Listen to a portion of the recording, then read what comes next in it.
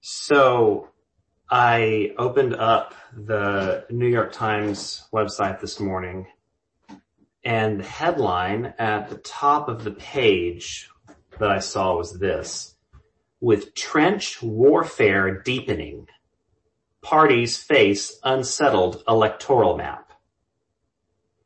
See, when I first started reading the headline, I thought we've got to be talking about some war-torn country. And then by the time I got to the end of it, I realized they were talking about the aftermath of an election in the United States of America. And the description of trench warfare is sadly kind of appropriate as I think about it, because, in trench warfare, you've got two sides that have dug trenches into the ground, right, for protection, for fortification, and when you're down there in the trench, you don't see the other people directly. You know that they're over there because they're throwing bombs and stuff at you and shooting at you periodically, but you don't actually see the individuals. You're down here, you're entrenched, and boy, that's just kind of what it feels like right now, with everybody just deeply entrenched in their own, tribes, their own beliefs. We think that this is right, and we think that you're evil, and well, no, you're set up to destroy everybody, and we know that this is wrong. And it's just, it's troubling, for lack of a much stronger word. And so here we are today, at the end of a series that we started 15 weeks ago in the book of 1 John. And when we started this series, what I said was that I believe that really the only thing that can truly heal this world, that can really make things right, is love.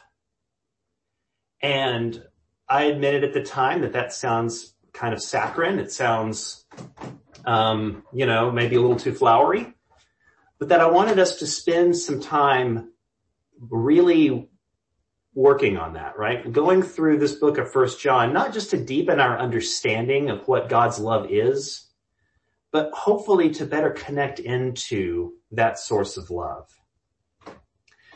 Because I really do believe that source, that power, that love is literally the only thing that's going to help us out at all right now. So here we are at the end of the book, the final message in the series. In my Bible, the little subheading on top of it says Epilogue, right? Which, so typically when you're reading a novel, and you get all the way through, when you get to the epilogue, the story's over, right? You've already had the rising climax, you've already had the conclusion, you've already kind of calmed down, and then the epilogue is like, okay, now that we've been through that ride, let's take a few moments, let's debrief, let's think about what we went through and see where we've landed a while back. So, where does the author of 1 John, how does he end this book? What is the epilogue? Let's take a look at it and see how can we land this thing in a place that gives us some comfort, that gives us some hope, maybe some challenge and instruction. I don't know. Let's see what he does. I write these things to you who believe in the name of the Son of God, so that you may know that you have eternal life. And this is the boldness we have in him, that if we ask anything according to his will, he hears us. And if we know that he hears us in whatever we ask, we know that we have obtained the requests made of him. If you see your brother or sister committing what is not a mortal sin, you will ask, and God will give life to such a one.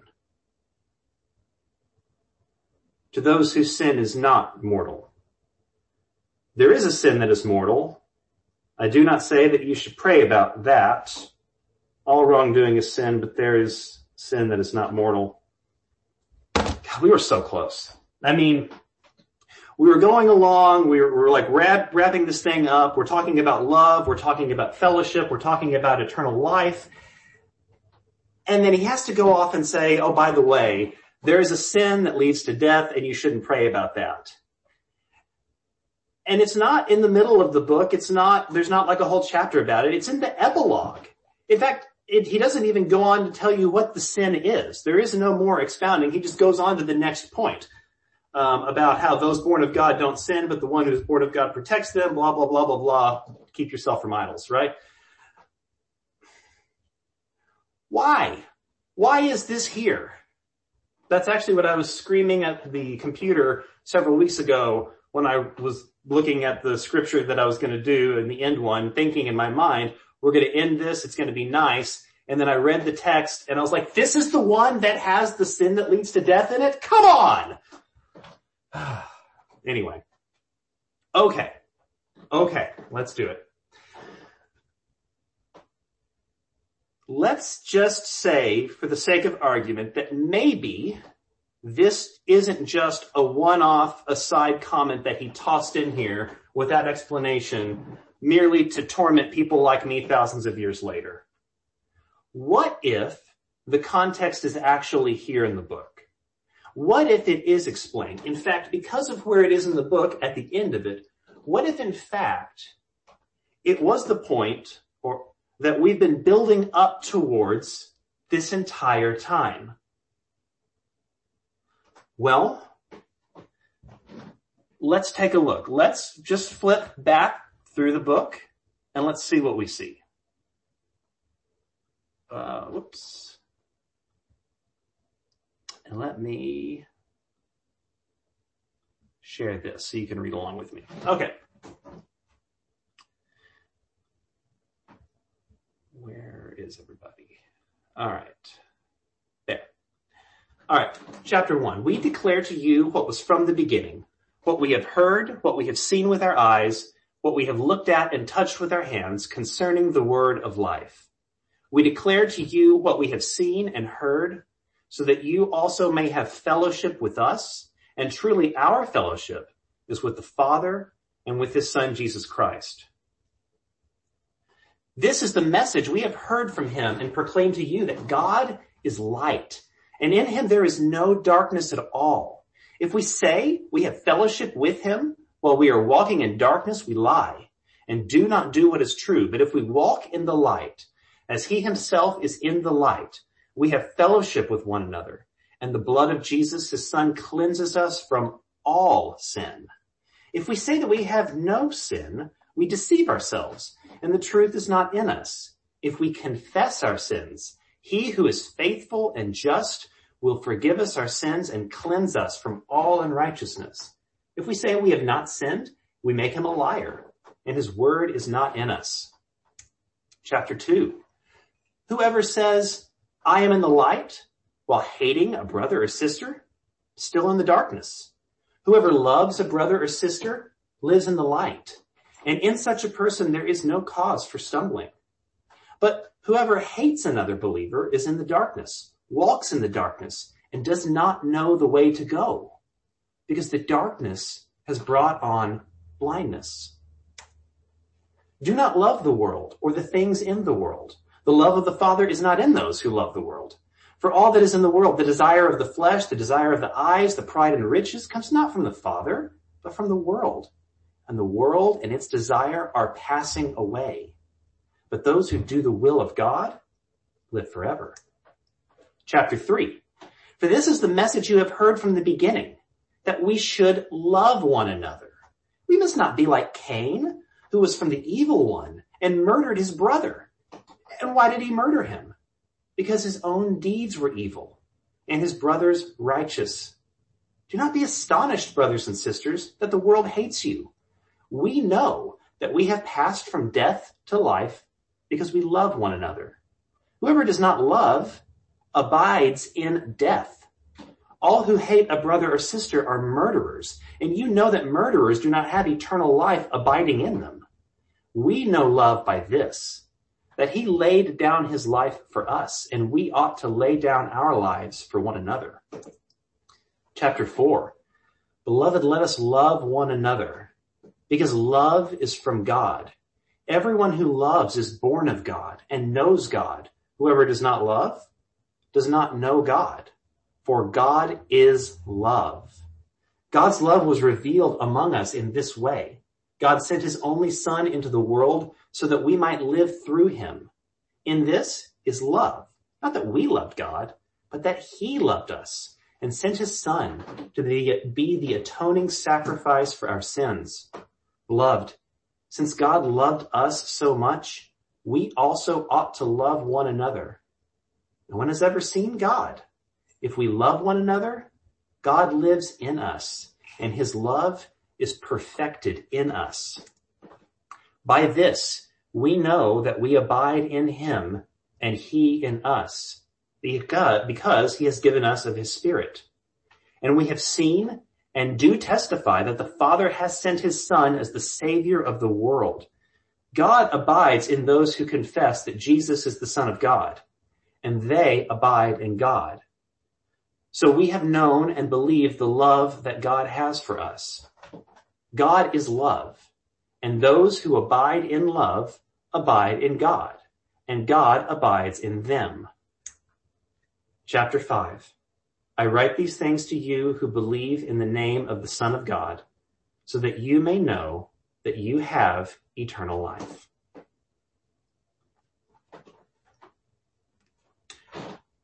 Reading through the whole book in selections, there are three big themes that I think emerge from this. The first, obviously, is love. The second, the centrality of Jesus Christ, right? So many things are the new commandment I've given you, that you must love one another and believe in the name of his Son, Jesus Christ. And then also finally, fellowship with God, right? We want to have fellowship with you. Our fellowship is with God and with Jesus. And all of the language about abiding in, right? Love, the centrality of Christ, fellowship with God. Three major themes. And if you or I were to write a paper or a book or a letter or something that talked about three themes, well, you might structure it such a way. Maybe we'll talk about love first, then Jesus, and then fellowship, or maybe in a different order, but one kind of building on the other, building on the other. But if you noticed in those passages that we read, there was no order to that. Which chapter talks about love? Which chapter talks about Jesus? Which chapter talks about fellowship and abiding? It's all intermixed. It's all over the place. And I don't think it's sloppy writing. I actually think it's brilliant and intentional, right? Because we are commanded to love each other. Why? Because we have fellowship with God. How do we know that God abides in us and we abide in God? Because of the love that we have for each other. Well, what is love? Well, love is God loving us by sacrificing Jesus, right? And believing in Jesus is in fact loving. And loving is belief in Christ. And we know that God abides in us because of his sacrifice. We know that we abide in God and we are able to love because that God is in us. And we know who is with us because they love each other. It's all connected, right? This is an ultimate three-way chicken and egg scenario here. Which one comes first? Which one causes the other? They can't exist without any of them. Love, Jesus, fellowship with God. These are not three separate themes. Three distinct things and yet three completely connected things. Reminds me of something else. And I think this is really either an amazing coincidence or absolutely brilliant. Because the thematic structure of this book is screaming the Trinity at me. The Father, the Son, the Spirit together in relationship. They can't be without each other. Right? They literally cannot exist without the other one. How can you have a father if you do not have a son? How can you be a son without having a father? And which one comes first? They happen at the same time. It is the three together and the space in between. It is the relationship. It is why that John says in chapter 4 of this book, God is love. It's not just these three entities. It is the three entities with the space in between. Remember the picture of the three sitting down, enjoying the meal together. It includes the meal. It is all together interconnectedness, this amazing invitation to join in. Richard Rohr describes this as a flow. Think of like a river flowing down, right? And think of the love of God, this powerful force of the water flowing down the river. And if you come upon this river and you see it flowing, you're going to notice that it was flowing before you saw it. It continues to flow if you decide you're not going to have anything to do with it. It flows whether or not you believe it or experience it or accept it or anything. It's there. It's real. And if you hop in the river, the flow can carry you. It can wash over you and under you. It can carry you on this amazing journey, take you to places that you've never have imagined. It's powerful. Or you can try to stand up in the river and force your way back upstream. You could get out and completely disconnect from the flow. The flow is still there, and yet you're hopping out of it. This amazing, powerful love that has the power to heal us, to give us life, to connect us with God, this ultimate fellowship of abiding within and within each other. And within that context, if you see somebody stumbling, if you see somebody that sins, pray for them, because there are sins that are not mortal. But what is the sin that leads to death? If we receive life from being connected with God, the only thing that could lead to death is to disconnect, is to fight the flow, is to just completely get up and check out. Where is again, back to Richard Rohr for a second. In his book, The Divine Dance, he has a chapter called, Do We Have to Talk About Sin? And he says, sin is elegantly simple to understand. Sin is whatever stops the flow. Call it hatred, call it unforgiveness, call it negativity, call it violence, call it victimhood. You just can't afford to do these things. They're death, always death.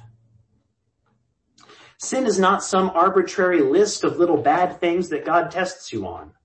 So few appear to pass this giant entrance exam anyway. It creates a rather dismal, depressed world. Sin is not a word for certain things that hurt or upset God.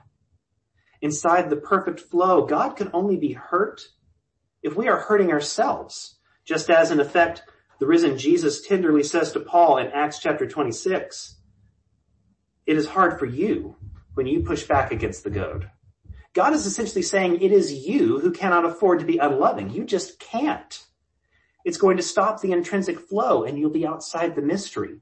You'll be outside the flow of grace that is inherent to every event. We are not punished for our sins. We are punished by our sins. This is why Jesus commanded us to love. You must love. You must, or you won't know the basics. You won't know God. You won't know yourself.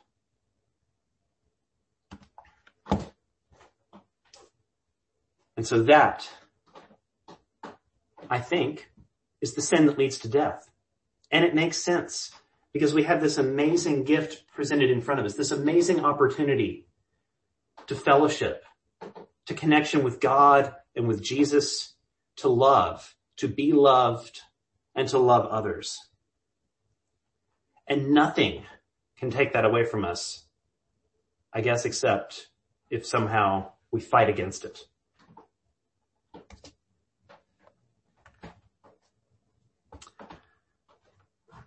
So let's stop here. Let me just ask, how does this sit with you this morning? This idea of a sin that leads to death, of fighting back against the love of God. And not even just like, how does it sit with you or what do you think about it? But like, that's kind of vague, abstract language in some ways. What does that look like practically speaking? What are things that we have seen or done that fights back against this love of God, against this deep connection to God? And what can we do about that?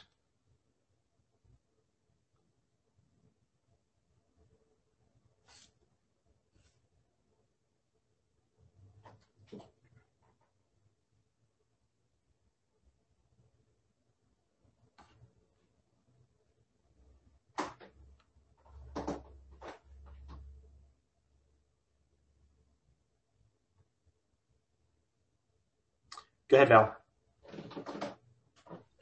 I really like this message a lot, Ted. I think it's really good. And I just found myself sitting there and just being like, yes, yes, yes. And then I know I've shared this before and I'll share it again, but just thinking of practical things. Like I think in my own life, I know I've shared after Eloise was born, I had a very difficult relationship with my mother-in-law, and there was just a lot of miscommunication, a lot of frustration, and quite frankly on my part, a lot of anger and bitterness. And I sort of let that bitterness seep down into my heart and just, marinate there and grow. And it really was an epiphany that I had, and it was after Charlottesville happened and I was watching all of this, and I thought, what is wrong with these people? How could someone have so much hatred in their heart? Like, how could they have so much hatred? And it was literally like this little thing just dropped down in front of me and was like, because they've allowed this bitterness to take root. And I was sort of like, oh my gosh, I'm doing the same thing, but it's towards my mother-in-law. And like, I need to have this like removed. It's like a cancer that I've allowed to just fester and grow. And I need to have surgery to have this radically cut out of my life. And I don't have a practical like step by step of like, well, first you do this and second you do this. It's like a lot of intentional hard work. And to me, I think also the like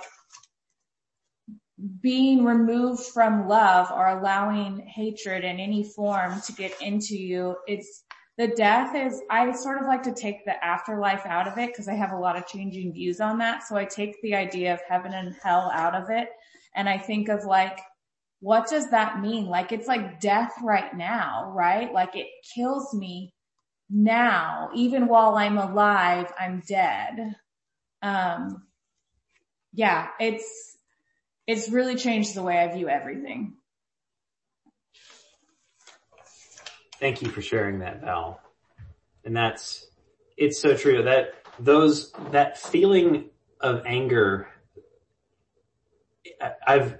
Henry and I have talked about this a lot, that sometimes it feels bad. Like you feel, it doesn't feel good to be angry, but at the same time, it kind of does feel a little bit good to hold on to that. Like there's a certain rush that you come from that.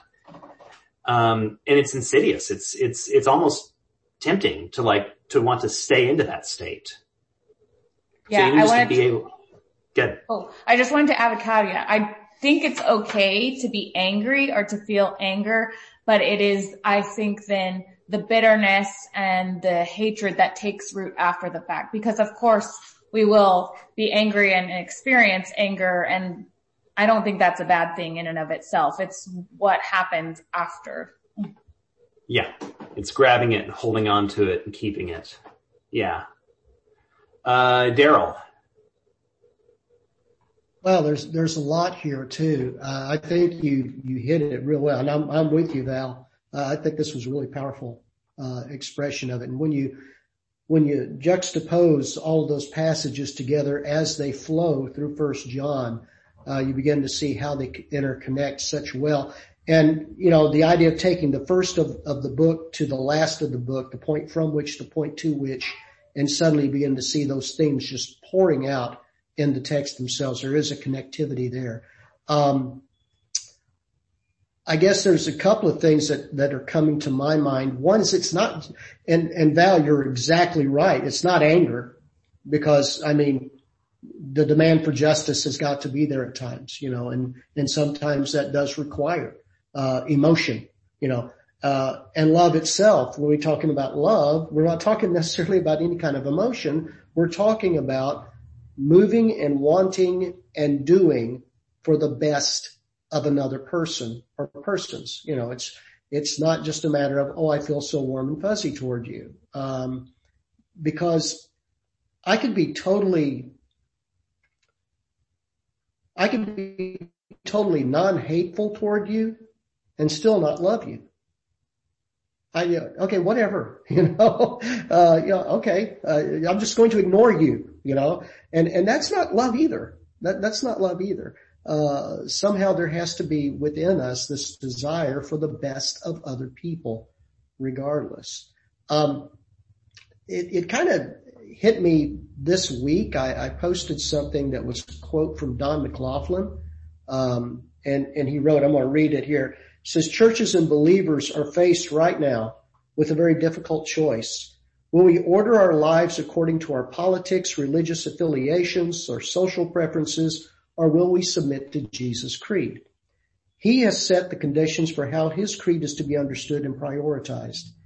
If love is not first, both in order and in value, then we have it wrong.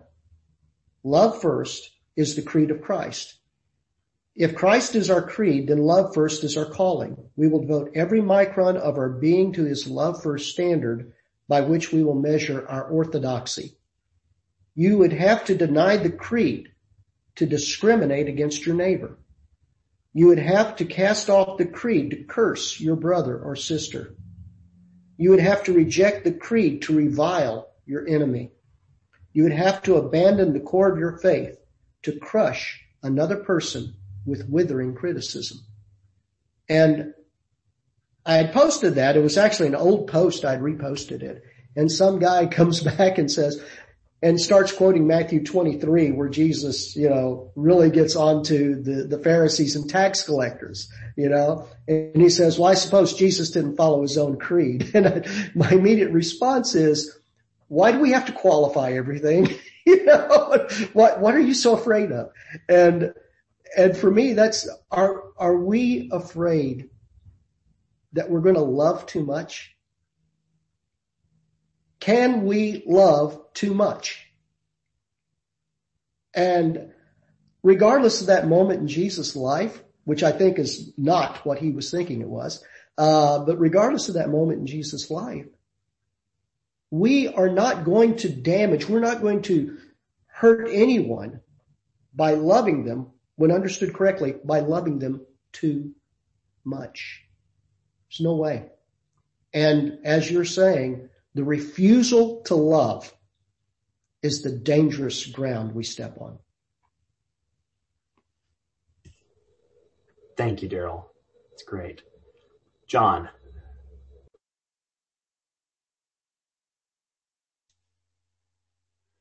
Yeah, at the first of your message, that was brilliant. After you read all the scriptures and said, reasonably, when I write and when I read, I anticipate getting a case, there's point 1, point 2, point 3, conclusion. Right, obviously. And the way that you unfolded that was all tangled up together. The image I had in my mind was spaghetti. And you have spaghetti ordinarily is yellow. You can get the spinach spaghetti, which is green. And I guess you can get tomato spaghetti that's red. If you cook those and you mix it all together on a plate, that's what I see. They're all there together. You can't, wow. Although I love John, my favorite book is John and 1 John. If I could meet with John, I would be absolutely angry at him because the last sentence, keep yourself from idols. Why didn't he do the whole chapter after that? Qualify, what does that really mean, please? Don't just leave. That is such a dangling, what? Anyway, I love John except that last sentence. He could have left it out. I wouldn't have been aggravated. No, he left that in there to aggravate me. Yeah, I submit my same hypothesis for this as I do for that end sentence in this, and we'll talk about that in a minute. But yes, Sarah Walker.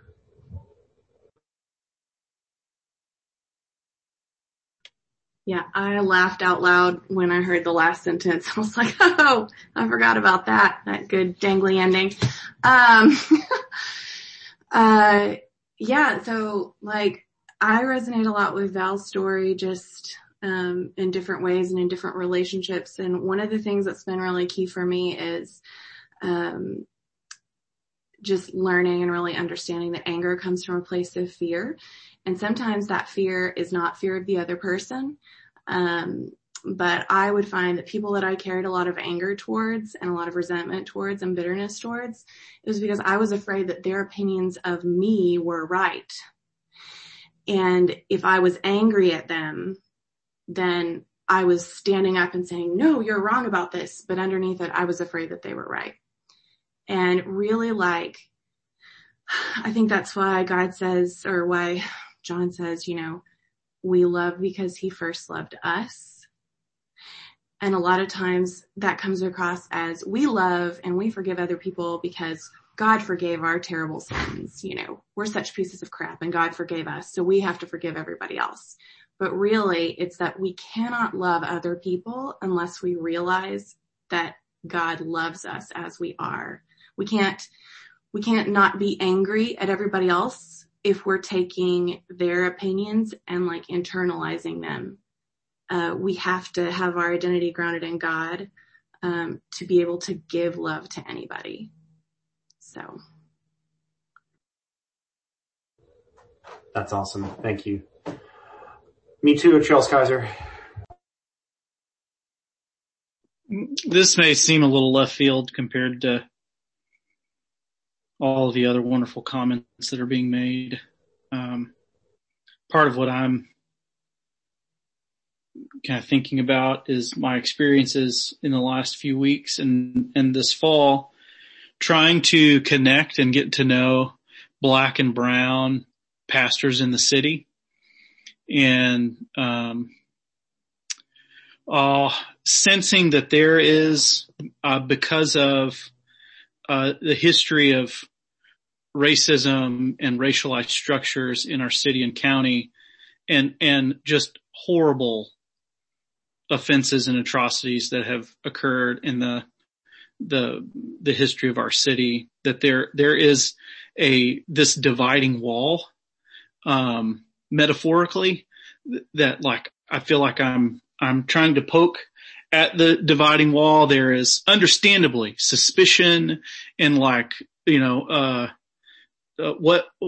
the angle here, white man, trying to form relationships. What's the motive, and trying to find openings in the wall to enter in and to engage relationships. And just, I guess, in light of this morning's conversation, realizing that there is a flow to death too. There is, the whole world is under the power of the evil one kind of thing, that there are these, really, entrenched structures, and histories that, they overwhelm me. And, in that flow, to love feels very much to go up the river, and to, even to get to a space where you can engage relationship.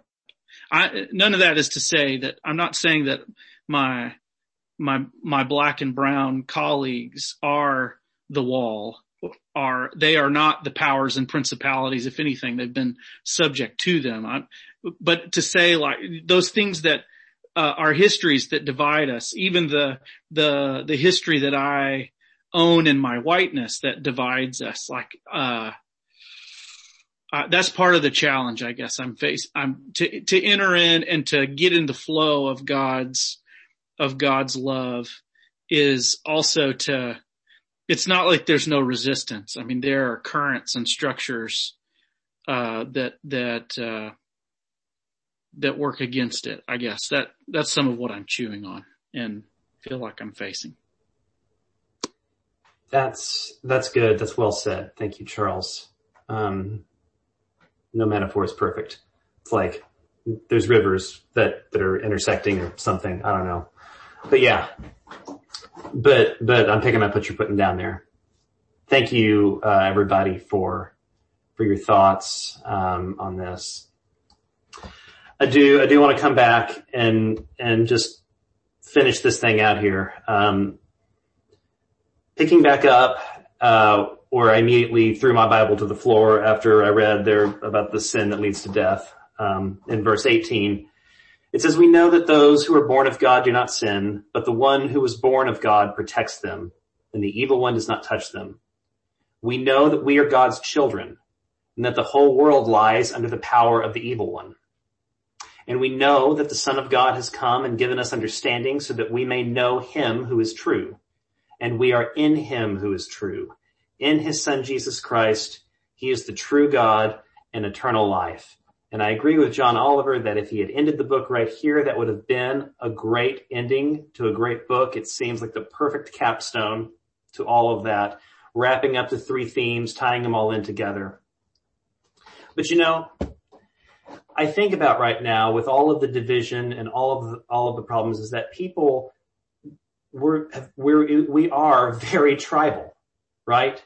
We have Christians and non-Christians. Within Christianity, we have evangelical and mainline and Catholic and Orthodox. And even within those, we don't agree with each other, right? We have Republicans and we have Democrats and we have never Trump Republicans and we have like centrist Democrats and way left Democrats, and we all have our groups, and we're like, gosh, if only this person could get into power, then we could fix all the things that the other person did. And the other group's like, no, if only our person can stay in power, then they can prevent the other people from doing the horrible thing. And we have all of these things that we want to invest ourselves in. And at the same time, we're probably going, yeah, we need to love each other, and we need to love each other while we also fix the problems that our person knows how to fix. Or we need to fix the problems that we have identified are the problems, and we need to get that up there. We have these things that we are looking at right now that we see, if this can happen, this will make things better. And yeah, the message of love and fellowship and all of that can help us to get there. So that's great. And so I think that's why after all of this, he was like, there's one more thing that we need to make sure that we drive home. Little children, keep yourselves from idols. Because all of these other things, your position, your tribe, your person, your goal, your thing, whatever it is, it's right. Maybe it's good, maybe it's not, but that's not where we need to invest ourselves. We are called to love because God is in us. We are able to abide in God because he sent his Son. We know that we follow his Son because we love one another. We know that God abides in us because we love one another. That needs to lead us. That needs to guide us. That will change the world. Little children, keep yourself from idols.